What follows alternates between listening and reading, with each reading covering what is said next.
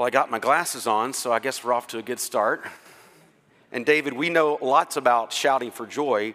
We're just used to doing it at sporting events rather than in church. So just go ahead and get that out of the way, Hurley. I'm also going to get out of the way the elephant in the room. Are you ready to talk about the elephant in the room? All right, here we go. Why are we not called the friends of Christ? Why in the heck would we be called servants of Christ if Jesus just said, we're not servants, but we're friends? Well, I'm glad you asked that question, because I'm going to talk about that this morning a little bit. Great question. In the Old Testament, there's only two people that ever get called a friend of God. Do you know who they are? If you know, just shout them out. Abraham? Nope, not David. Moses. Thank you, Bernice. Yeah. Abraham and Moses are the only Old Testament figures that are called a friend of God. So it's a powerful portrayal of God's love for somebody to call them his friend. And for Jesus to say, you're my friends, is a tremendous honor, because he says it not only to the disciples, to the apostles, but through them to us, that we are friends of God. I am a friend of God is a popular chorus from, 20 or 30 years ago, somewhere back in there. Well, what does Jesus mean when he says friends? He means a couple of things. One, he means that he is confiding in us, that we've become intimate in relationship with him. The word in the Greek is actually even more intimate than friendship. When Jesus says that you've become my friends, you're no longer a slave. And why does he say that? Jesus explains it. He defines it himself. Because I've not withheld anything from you. I've told you everything that the Father has told me. I have revealed myself to you. The people of Israel, the children of Israel, didn't know God's plans. For them, it was clouded. Yes, eventually they had Isaiah to come along, and he prophesied things, but they couldn't fully understand. There was still so much that they didn't know about, but God was laying the foundations of salvation history. But we can be assured that everything God wants to tell us has been revealed in Jesus Christ. Just take a second and take a note of that. Because if somebody comes to you and says, yes, Jesus, but, back away quickly. Because Jesus says he's revealed everything from the Father. There's no new information. There's nothing beyond Jesus. There's no special revelation beyond him. Jesus is the special revelation. He is the fullness and the perfect revelation of the person of God, Father, Son, and Holy Spirit. To see Jesus is to see God. Although, of course, at this point, none of us yet has seen God until we reach eternity. So Jesus is saying, you are my friends because you're on the inner circle with me. There's nothing I'm withholding from you. You are in an intimate relationship with me, and there is nothing that there is to be told that I have not revealed to you. And so Jesus calls them friends. He also calls them friends because he explains to them his willingness to sacrifice himself for them. To be a friend is to mean that you're willing to self-sacrifice for that person, to give up of that person, your time, your energy, your attention. They wake you up in the middle of the night and say, I need you to take me to the hospital, and you don't go, no. You hang up on them. You get up and you go, right? You may be not enthusiastic about it, but you go because they're your friend, because there's somebody that you're in a relationship with you. If you're in a relationship with somebody and you're friends and it's all take and no give, that's not a friendship. That's probably abusive, if anything else. Or maybe it's a ministry relationship where you're ministering to somebody who's not in a position yet to give you. But a true friendship has reciprocity in it, and it's willing to sacrifice for the other person, to give sacrificially. Jesus says, I lay down my life for my friends. He's alluding here in John 15 to the cross, to his willingness to do what 1 John, the epistle reading, talks more about, that God sent his son to be the Savior of the world, that Christ has been offered as this atoning sin sacrifice for the world.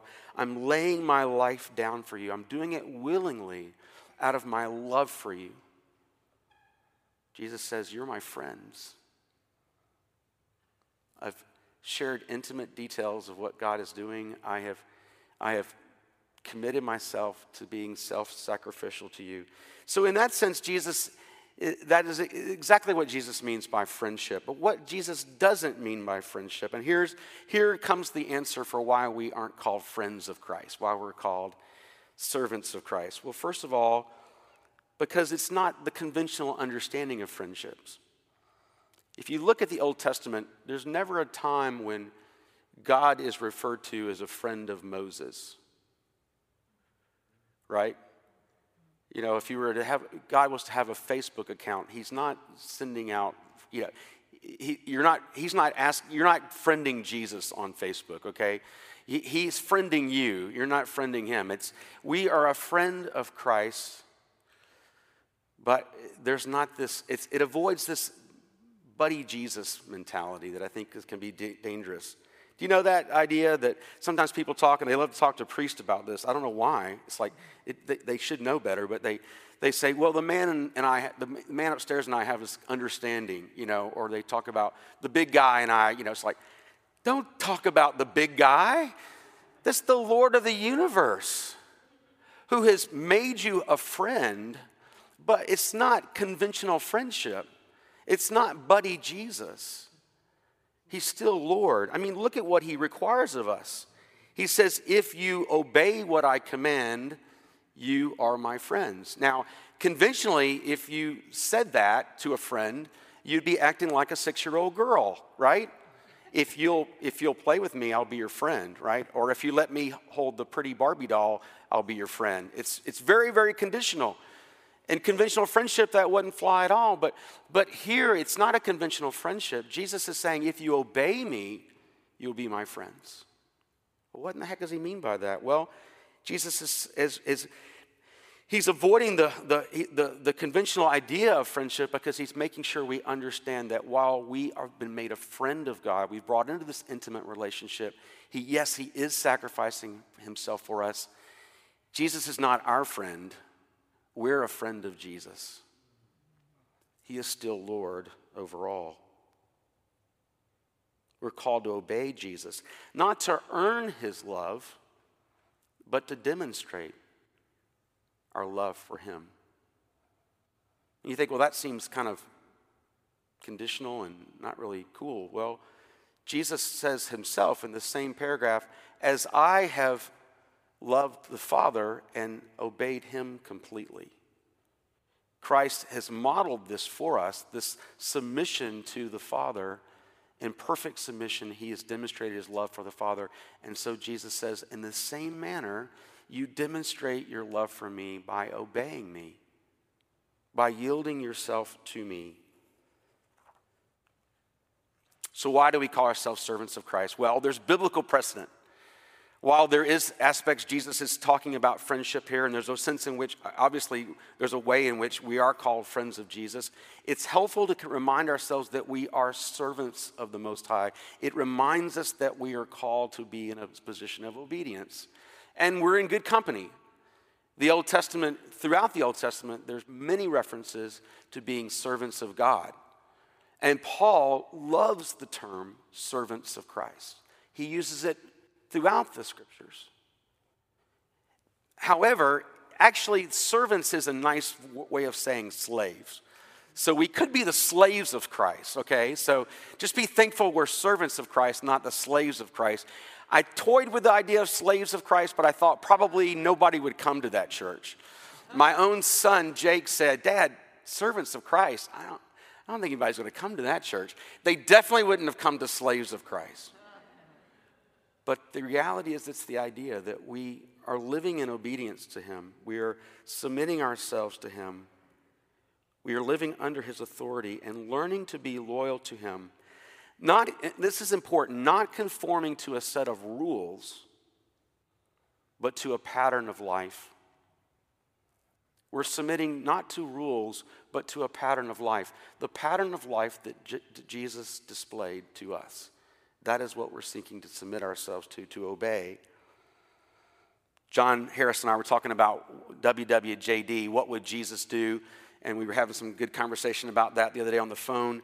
And it occurred to me that probably the bracelet should say WWJB rather than WWJD, because by putting the word do in there, it sounds like a set of rules. Do this, don't do this. What would Jesus do? If Jesus wouldn't do it, you don't do it. But it's more like, how would Jesus be in this situation? How would he respond in this situation? How can I be like Christ in this situation? And when I put myself in that state of mind, a whole different response comes out. Because then if I begin to think about this person who's in front of me, who's not probably acting very lovely at the time, or maybe even being a little bit abusive to me, or at least making some accusations about me that are untrue, I find if I think about what would Jesus be in this situation, I begin to think, how would Christ love them? Well, it's pretty evident how he loved them, right? Father, forgive them, for they know not what they do. That's why I believe Jesus can say to us that as we learn to obey him, demonstrating our love for him, that our joy will be full.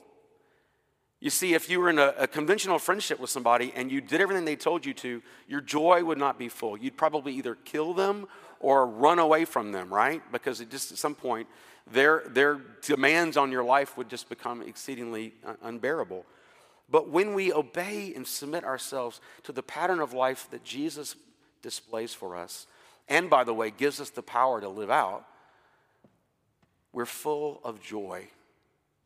It's more blessed to give than to receive. I worked on the National Day of Prayer service that was Thursday night. If you don't know, God performed a miracle. It was supposed to be raining and a terrible rain condition. We were doing it at Gainesville Raceway because we wanted to be outside, socially distant, all that stuff. And God parted the weather, and I looked on the radar. There was weather on the Atlantic and weather in the Gulf, and we had an amazing, beautiful night, beautiful sunset. It was gorgeous. God did this amazing work in this National Day of Prayer service, but it was so much work. And I thought, Lord, is this worth it? But at the end of the evening, having gathered with 15 pastors from 15 different churches and prayed with people present and also people on social media, I was full of joy. You can ask Jody. Because we lifted up the name of Jesus. We proclaimed in the face of the enemy, Jesus Christ is Lord, and he will have the victory. Joy filled my life and my heart at that moment, and that's exactly what he brings when we learn to obey him. And Jesus goes on to say we're to bear fruit. What does that mean? That means we're to share the kingdom with other people. We're to bring other people into relationship with the God of the universe, who's made himself known, revealed himself in the person of Jesus. And as we do that, we bear fruit. Will everyone we share Christ with or in friendship with come to Christ? No. But we share it abundantly because we know God is faithful and he will bring some people. That's what it means to be elect of God. It means you've been elected to go and tell other people. It doesn't mean you're the only one that gets to know. It means you get to be the one who goes and tells them. So Jesus says, I've chosen you that you would bear much fruit, that you would tell many people, young and old, of all persuasions, poor, rich, middle class, about the person of Jesus and bring them into a living relationship with him. And how do we do that? Jesus says, if you love me, you will obey my commands. And this is my commandment. Love one another. So simple and yet so hard, right? Love one another. The demonstration of those 15 churches, black, white, Latino, Asian, worshiping and loving each other, and we truly do love each other, did more for the spread of the gospel than us all panning out all over the city and trying to share the faith one-on-one. Because there is something powerful about when people see Christians truly love each other sacrificially. I don't mean emotional. I don't mean hugging and kissing necessarily. I just mean lovingly acting towards each other. And I've seen it in this congregation for years. People that are willing to give of themselves sacrificially, people that are willing to show up in a cafeteria with no windows and worship when they could be down the street in a nice fancy church because they love the people in the room so much they're willing to sacrifice comfort to be together. Many of you are in that group. That's loving one another. That's one example of it. Before I go too much further, I want to make clear, Jesus commands this. This is his command, love one another. But remember, but notice, if you've got your Bible or your Bible app open, notice that verse 7 and verse 17 say the same thing. And I kind of focused in on the friends of Christ, but notice that 7 and 17 say the same thing. They say, ask and it will be given. You see, we oftentimes think Jesus is saying that we want Jesus to bless our plans, right? We want you to, Jesus, this is what we want. We want to sell our house and buy this new house, and we want to pay off our car, and then we want to get the whatever. We want Jesus to bless our plans. Jesus has given us his plan, and what he's asked us to do is to pray that he would give us the ability to live it out. And what is his plan for us? It's that we would learn to love one another. Not just the ones that we like, not just the good ones, the easy ones, but that we would love one another sacrificially, committed to each other. You see, somehow the church has gotten completely mixed up to where we think that it's all about an individual relationship with God, and that church being together with other Christians is something that's supplemental or optional or less important. And yet Jesus says, love one another. How in the world can you learn to love people if you don't come together with those people? Can I get an amen? Amen. I feel a little stirring of the Spirit this morning. Loving one another. Thank you. Loving one another. I think loving one another has become really acute in this season with COVID and all this stuff. There are some people in this room who've confided into me that they hate wearing masks.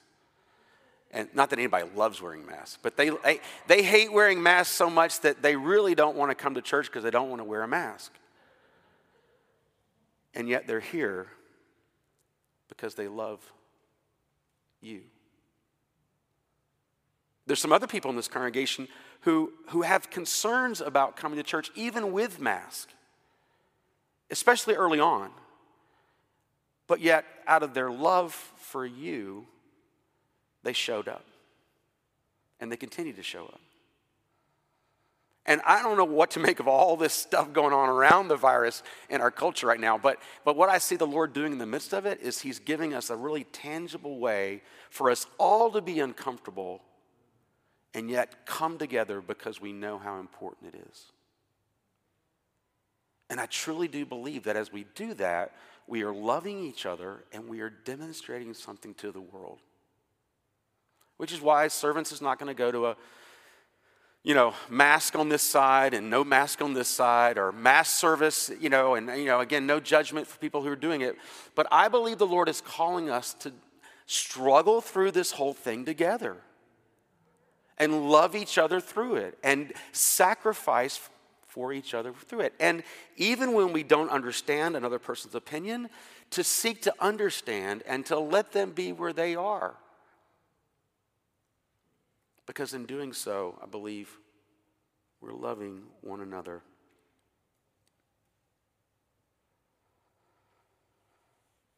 Folks, we get to do this, and we can do this because Jesus says, if you ask, it will be given to you. If you want to learn to love people, Christ will answer that prayer. Now, let me just tell you, I'll give you a couple of hints for those who maybe... Couple of hints. First of all, fake it till you make it, okay? You got to learn that. Bella, if you don't know that expression, fake it till you make it. Basically, even if you don't feel it, begin to demonstrate it. Begin to act out of it. And you will be amazed as you begin to, I know, you're not being truthful, right? You're acting lovingly even though you're not feeling it. But as you do that consistently towards people, let me tell you something. God will begin to give you a love for them. I've experienced it over and over and over again. I'm not going to put somebody's name in there because then you'll laugh, and well, you're laughing now, but but I've seen it. Fake it till you make it. Act lovingly towards people and allow God to do his work in you. He will give you a love for people. Practice on your siblings. One of the benefits of having brothers and sisters is that you get to learn to be socialized with each other, right? And you can say anything to your brothers and sisters, and you're still brothers and sisters, right? And so you learn to be socialized in that. The same extent it comes with the local body of Christ. This is our local family. And we can be mad at each other, and we can say inappropriate things to each other, but at the end of the day, we hug and we make up and we go forward. And hopefully you've got people in this congregation that will just speak into your life and say, you know what? You're being a grumpy pants. You're being self-serving. You're being prideful or whatever it is. Hopefully you've got 2 or 3 people that'll just be gut level honest with you and say, you know what? Suck it up, buttercup. Because that, again, is how the Lord answers that prayer of learning to love. And then lastly, remember that there is somebody who's having to do these things towards you. Fewer laughs. But I know it's true. Some of you are really faking it till you make it with me sometimes. And you're learning to love me, and I'm learning to love you, and that is the reality of it. It's that when we begin to realize that we're not as lovely as we think we are, we're not as easy to get along with as we think we are, then it brings us to a place of humility. Oh, friends, Jesus is so clear, and as if the Gospel of John doesn't have spelled out. Go to 1 John, and you heard the letter Justin read. It's so much clearer. Jesus goes on into depth to say, and John records it, loving God, because God is love. Loving our neighbors is a demonstration of our love for God. But the part that I love about 1 John, he says that in loving one another, God's love is made perfect in us. Do you want to grow in intimacy and relationship with the Lord? Do you want to be a friend of Jesus? And start loving his people. Commit yourself to it. And you have the promise of God that the love of God will be perfected in you. Oh, that is what I want. I want to pattern my life after Jesus. And so I'm committed to loving each of you. And I hope you're committed to loving me. Let's pray. Father, thank you for being so clear. We can be so thick-skulled and stiff-necked. Lord, you loved us enough to die for us on the cross. You gave your life for us. Father, teach us to love. Let your love for others come through us. Father, give us a vision what it would be like to see your love perfected in us, to know that we are doing how you would be in a situation. Be patient with us, Lord. We are slow to learn, but Father, we commit again to loving people, especially the ones that we have a hard time. And we thank you, Lord, that you say if we ask, you will give this to us. So we ask in Jesus' name. Amen.